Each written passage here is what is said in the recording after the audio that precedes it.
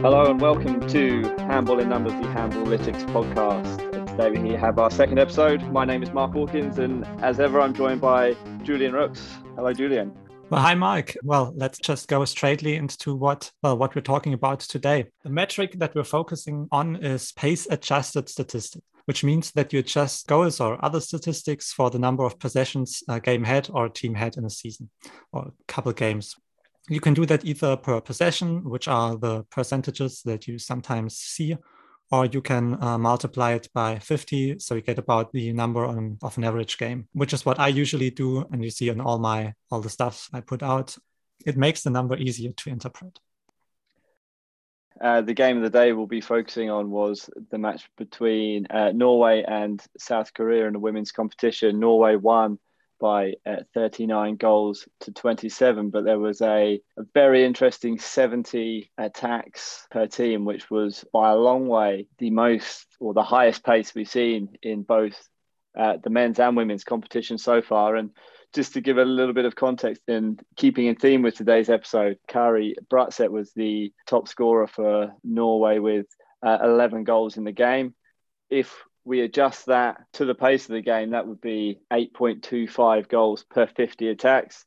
As a comparison, in the Netherlands-Japan game, their line player Meryl Freaks, she scored 3 goals from 3 shots in the game, but that translated to 5.5 goals per 50 attacks. So just to give a little insight into how the pace of the game there was impacting the individual goal scoring statistics from those two players.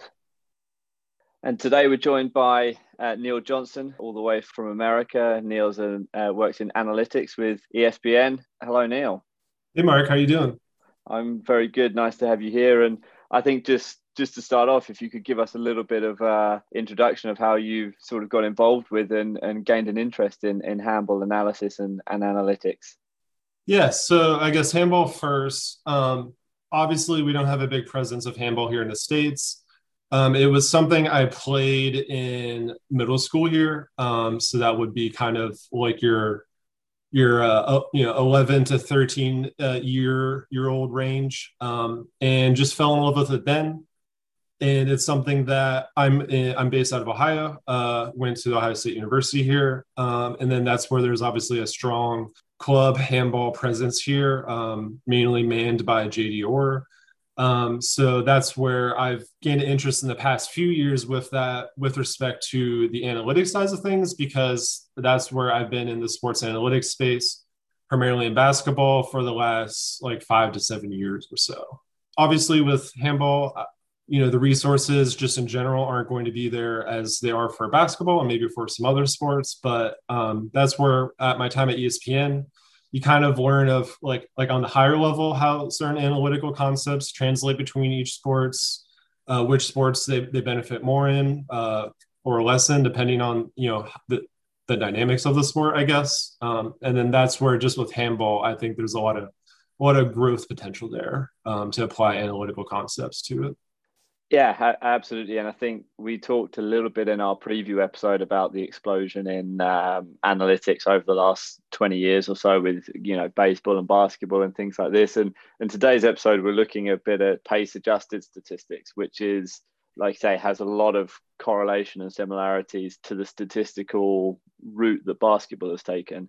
Yes. So, I mean, that's where, in general, in any sport, there are what I guess I and some other people just call as counting statistics. So, how many goals did you score? How many goals did you save? Stuff like that. Depending on how the pace of the game, that can kind of skew those numbers. So if you're only looking at the counting version of those numbers, you might get the wrong idea as to what actually happened. So that's where, for me, I guess, I have the basketball history, right, instead of the handball history. With basketball in the 60s and 70s, the pace was just off the charts. Final scores were routinely in the 130s to 150s, right? And guys like Wilt Chamberlain and Oscar Robinson put up these records that only some of them have come down since then. And part of that's because the pace was so high. They had so many chances to score. That's why they scored so much. So that's where with handball, the pace can be important in terms of understanding, how effective are the players, how are their contributions as significant versus other games because of pace. So that's where if it's a fast-paced game, like very simply, if it's a fast-paced game and there's a lot of goals scored, goals are going to be like less valuable than they were in a game where the pace is much slower. It's much more of a game of attrition and they're harder to come by. So pace just allows you to account for that. So for each episode, we are usually taking a closer look at one, or today we pick two games to show the statistics that we're talking about. So today, pace, where we've had the game between Norway and South Korea, which had 70 possessions per team, and Norway scored 39, South Korea 27. And on the other side of the spectrum, we've had Spain against Sweden with just 53 possessions, but still Sweden scored 31, Spain 24. So if you compare that, in the end, the 31 goals of Sweden were more valuable or more efficient than the 39 of Norway. Per 50 possessions, Sweden scored 29.2 goals, Norway just 27.9. Just as example for pretty much what you were saying. Yeah, I mean, that's where it's typically in handball called the efficiency comes into play, right? The scoring efficiency. And that's where like the thing for me with pace that is fascinating is how teams can use it to their advantage or not. Typically, like this is something I wish would happen more in handball. It's something that happens here in university basketball a lot, where the talent disparity between the teams is very vast. You know, you can have an extremely good team versus an extremely poor team. What the underdogs in those situations do is they try to limit the total amount of possessions to make the pace slower. And what that does is it minimizes the chance for the better team to assert themselves as the better team. And effectively what happens is, you know, like if you boil a game down all the way down to just like one shot on both sides, that's like a 50-50 chance no matter who's on each side, right? So the closer you could get to that, the closer the game is going to be more random, or, you know, there's a better chance for an upset. So that's where a thing with pace, like if you're a really good team, you're, you know, that's why in almost all sports, really good teams kind of get out and like have a fast-paced offense because they're just so good, they can just score so fast. But it's also a benefit to them to keep the game as a higher tempo, because when you break it down on each possession, they're inherently better. So the more possessions they have a chance to assert themselves as being the better team, the better chance they have to prevent an upset. Yeah, I think that's exactly what we saw with Norway and South Korea today. I mean, Norway are reigning European champions from December, and they're perennial finalists and champions. And, you know, 70 possessions in the game was, you know, it's sort of about a great deal more than we've had from any other in the men's or women's. And I think in South Korea today, they had a team that was also likes to play quick, but willing to run with them as well. But I think, you know, in the or the European Championships in December, it was only until the final they played against France who were able to slow them down a little bit and bring them kind of a little bit back. But, you know, they have some of the best players in the world at that. We talked a little bit yesterday with Jamal about the, you know, the speed and how the players are so intelligent in that fast arrival phase of the game. And Norway certainly have some of the best there. And like you say, it's the decision making and the ability to assert their dominance in those areas are what's really makes a huge difference. Yeah, 100%. And that's where also like there are instances of teams that are obviously superior that love to slow it down too. So it's not like there's always exceptions to rules with a lot of this stuff. But that's where like when you're trying to look at you know, a whole tournament field of teams and you're trying to get an understanding of how everybody fits in that, especially when, you know, like this is the World Championships and they're all coming from their you know, their continent tournaments or the federation tournaments, you know, they haven't played these other teams recently, right? So how do you interact, you know, how do you adjust for that? And that's where pace is like one of the biggest ways to adjust for that for teams that you don't have a good recent record of them playing each other. You mentioned earlier that in handball, there's the efficiency, which is usually calculated by dividing goals by just the sum of turnovers, goals, and missed shots. For example, the German Bundesliga still does that. However, as I've seen at the Olympic Games, for example, they also count as the entire possession as attack, which means missed shots after which the attacking team stays in possession don't count as extra possession. These offensive rebounds also made a small difference for Sweden, for example, today. But, in handball, usually rebounds aren't recorded. Do you think that it should be? Is this a problem? It could certainly help. Having more information certainly helps versus not having it, because you could always choose not to use it if you decide your formula doesn't need it or not. The thing that I think is most important, like what you kind of touched on there, is there's this concept of, there is the concept of what do you consider a possession? Do you consider that just as when a team has had the ball until they essentially give it back up? Or do you consider it just an attempt to score? Those can be two slightly different things in the edge cases, right? A verbiage I've used over here in the States for basketball is to talk about like chances versus possessions. So on possessions, you could have multiple chances to score. And that's how we would talk about it when there's like an offensive rebound and the shot clock resets or something. The rebounds would certainly help. It certainly help when you're just trying to parse, play-by-play information and you're not watching the match. But we could certainly work with what we have right now for sure. But I mean, at least from play-by-play, you can calculate offensive rebounds. I mean, just when you can the assume, same team, yeah. So I agree. That's what I usually do. Yeah. As like a developer, that's what I would be looking for to account for that without having it. And I think it's a statistic that's quite often used in basketball, the sort of notion of additional offenses or extra offenses that the team creates for itself from offensive rebounding, for example, is a specific skill essentially in basketball. I mean, a slightly different dynamic given the goalkeeper or lack of a goalkeeper involved in basketball. Over the course of a game, it's not going to make such a big difference. But over the course of a season, do you see that in basketball, that there are teams that are often getting an extra 4 or 5 offenses a game and teams that are almost losing offenses each game?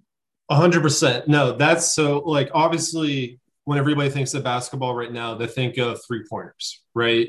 But there is plenty of teams that don't shoot well above average from 3. They just shoot average from 3, or even sometimes below average from 3. And the way that they stay competitive and they're still a good team is that they rebound offensively extremely well. That was something we actually saw in the NBA Finals, where the Milwaukee Bucks, who just won it, they would have like 6 to 10 more attempts to score than the Suns would across the whole game. And they didn't have they had roughly average 3-point shooting, but the Suns definitely were the better outside shooting team on paper. That was an edge that they definitely exploited. And that's something that I think is kind of underrated currently in basketball, is everyone's so focused on 3-point shooting, which is certainly, if you can do it and you have a team of guys that can do it, it's certainly the way to go. But if you don't, you need to send more guys to the glass. You need to try to get more offensive rebounds, because that gives you more possessions and makes up for your lack of efficiency. Now, that could apply to handball. For me, that's where I would look at it with respect to kind of, when I'm trying to understand, when I'm looking at a game on paper, or I'm looking at the stats for a game after the fact, I think that would help kind of contribute to like the variance or the randomness of a game. So if there was like an atypically large amount of like blocked shots that allowed a team to get rebounds, or just misses that the goalie wasn't able to, prevent the other team from collecting again, that's kind of like, unless you're watching the game and you are certain that there was some strategic effort behind this that contributed to that, which I think that would be pretty rare if the case is of that. That would just preach to me that there was some randomness in that game that, might have contributed to the outcome not being the expected outcome. Yeah, no, that's really interesting. So I think, like you touched upon there, obviously with with a basketball hoop, if the ball doesn't go in, it's going to come back into play. Whereas off a goalkeeper, it often goes out of play, and that's that luck. Because I think we have another episode later down where we're going to talk to some about goalkeeper statistics and with a goalkeeper coach, and it'll be interesting to hear their point of view, but it seems almost impossible to be able to teach a goalkeeper to be able to deflect it out of the court instead of back into the court. You know, that you're playing with such minutiae that it's almost impossible to coach. Yeah, that would be like worrying about things on the margins for me. Like I would just worry about preventing the shot. Well, we're already going towards the end, but I've got one last interesting point. On Twitter, you posted what I thought is very interesting with a win probability model, which predicted, well, all the right winners for every game yesterday. Could you maybe explain briefly how you make these predictions? Yes. So if you're a statistician and you're listening to this, it's a very rudimentary model. And so I'm not going to claim that it's necessarily something extremely smart that it whipped up. It's more of just there aren't enough people in this space, that have the statistics background to generate these types of things. So something like my model is pretty good, and that's where like I entered it. There's the IHF has a prediction competition for the World Championship, so I entered the predictions into that, and it was a close couple of games there at the end, but I did end up winning it all, which I was actually happily surprised with. But essentially what I'm doing there is just doing a simple rating system to determine team rankings or team ratings. So that's effectively just what is your average goal differential against the opponents you played and then controlling for what your opponents is predicted goal differential is. That gives you the ratings of the teams and it allows you to predict a goal differential obviously between them. You can just kind of subtract the two. So then to convert that to like a win probability number or a chance to win number, I just scraped a huge like 70-year sample of national team handball scores. And what I did was I just charted the goal differentials of all of them. And fortunately for me, it looked normally distributed or, had a pretty good bell curve. So what I then did was effectively just looked at applying it. This is again kind of nerdy, I guess, but applying a cumulative density function to it using the average of that and the standard deviation of that to then convert that number into a percentage. So what I found is that it works pretty well. And I guess just in general, if anyone's listening to this and they're interested in doing analytics, doing predictions, stuff like that, I'd love to see it as well. And I'd certainly be open to talking shop with them. And if I understood you correctly, to come back to the theme of our episode today, you didn't adjust for pace, right? No. And that's where, so with the IHF prediction competition, they wanted final score predictions. So, and I didn't realize this until like 12 hours before the first match started. And I'm in the States. So that meant like a half an hour before I was going to bed, I needed to figure out what to do. So what did I do? I just went off of, I basically what I did was I combined the average final scores for both teams involved in the match. And then what I did was use the point differential to then say, the point differential divided by 2 plus that is the final score of the team that's going to win. And then minus that's the score of the team that's going to lose. So that's not adjusting for pace at all. And that's where I was surprised. It wasn't bad. It actually, like I said, it won the freaking competition. But if I was to go into work tomorrow and introduce that to my coworkers, it would get laughed out of the room. So that's just to give you a sense as to like that's not a really great way to do it. It's very MacGyvering things together just to get something to work. But yes, in the future it'd be much more effective. And it'd probably produce much better results if we were factoring in the pace of both teams, because that's where, for an example, if you're, the best country in your continent's federation and you're playing in a bunch of your regional events, you're just, that pace of those games is probably going to be a lot different than it would be in your world championship games. That would be a great way to improve this. That's for sure. All right. Thank you, Neil. Thanks. My pleasure, guys. Tomorrow, we're going to talk with Jörg Lützelberger, the Bundesliga tactics expert, also a former Bundesliga player and now coach of HSG Constance. He's going to join us to talk about Germany against Argentina and we'll look at lineup statistics, the statistics that different players had together when they were on the field together. And until then, follow us on Handballytics on Twitter, Instagram, or Facebook, or go to handballytics.de to get, well, all the statistics you'll need about the Olympic Games. Hear you tomorrow. Bye.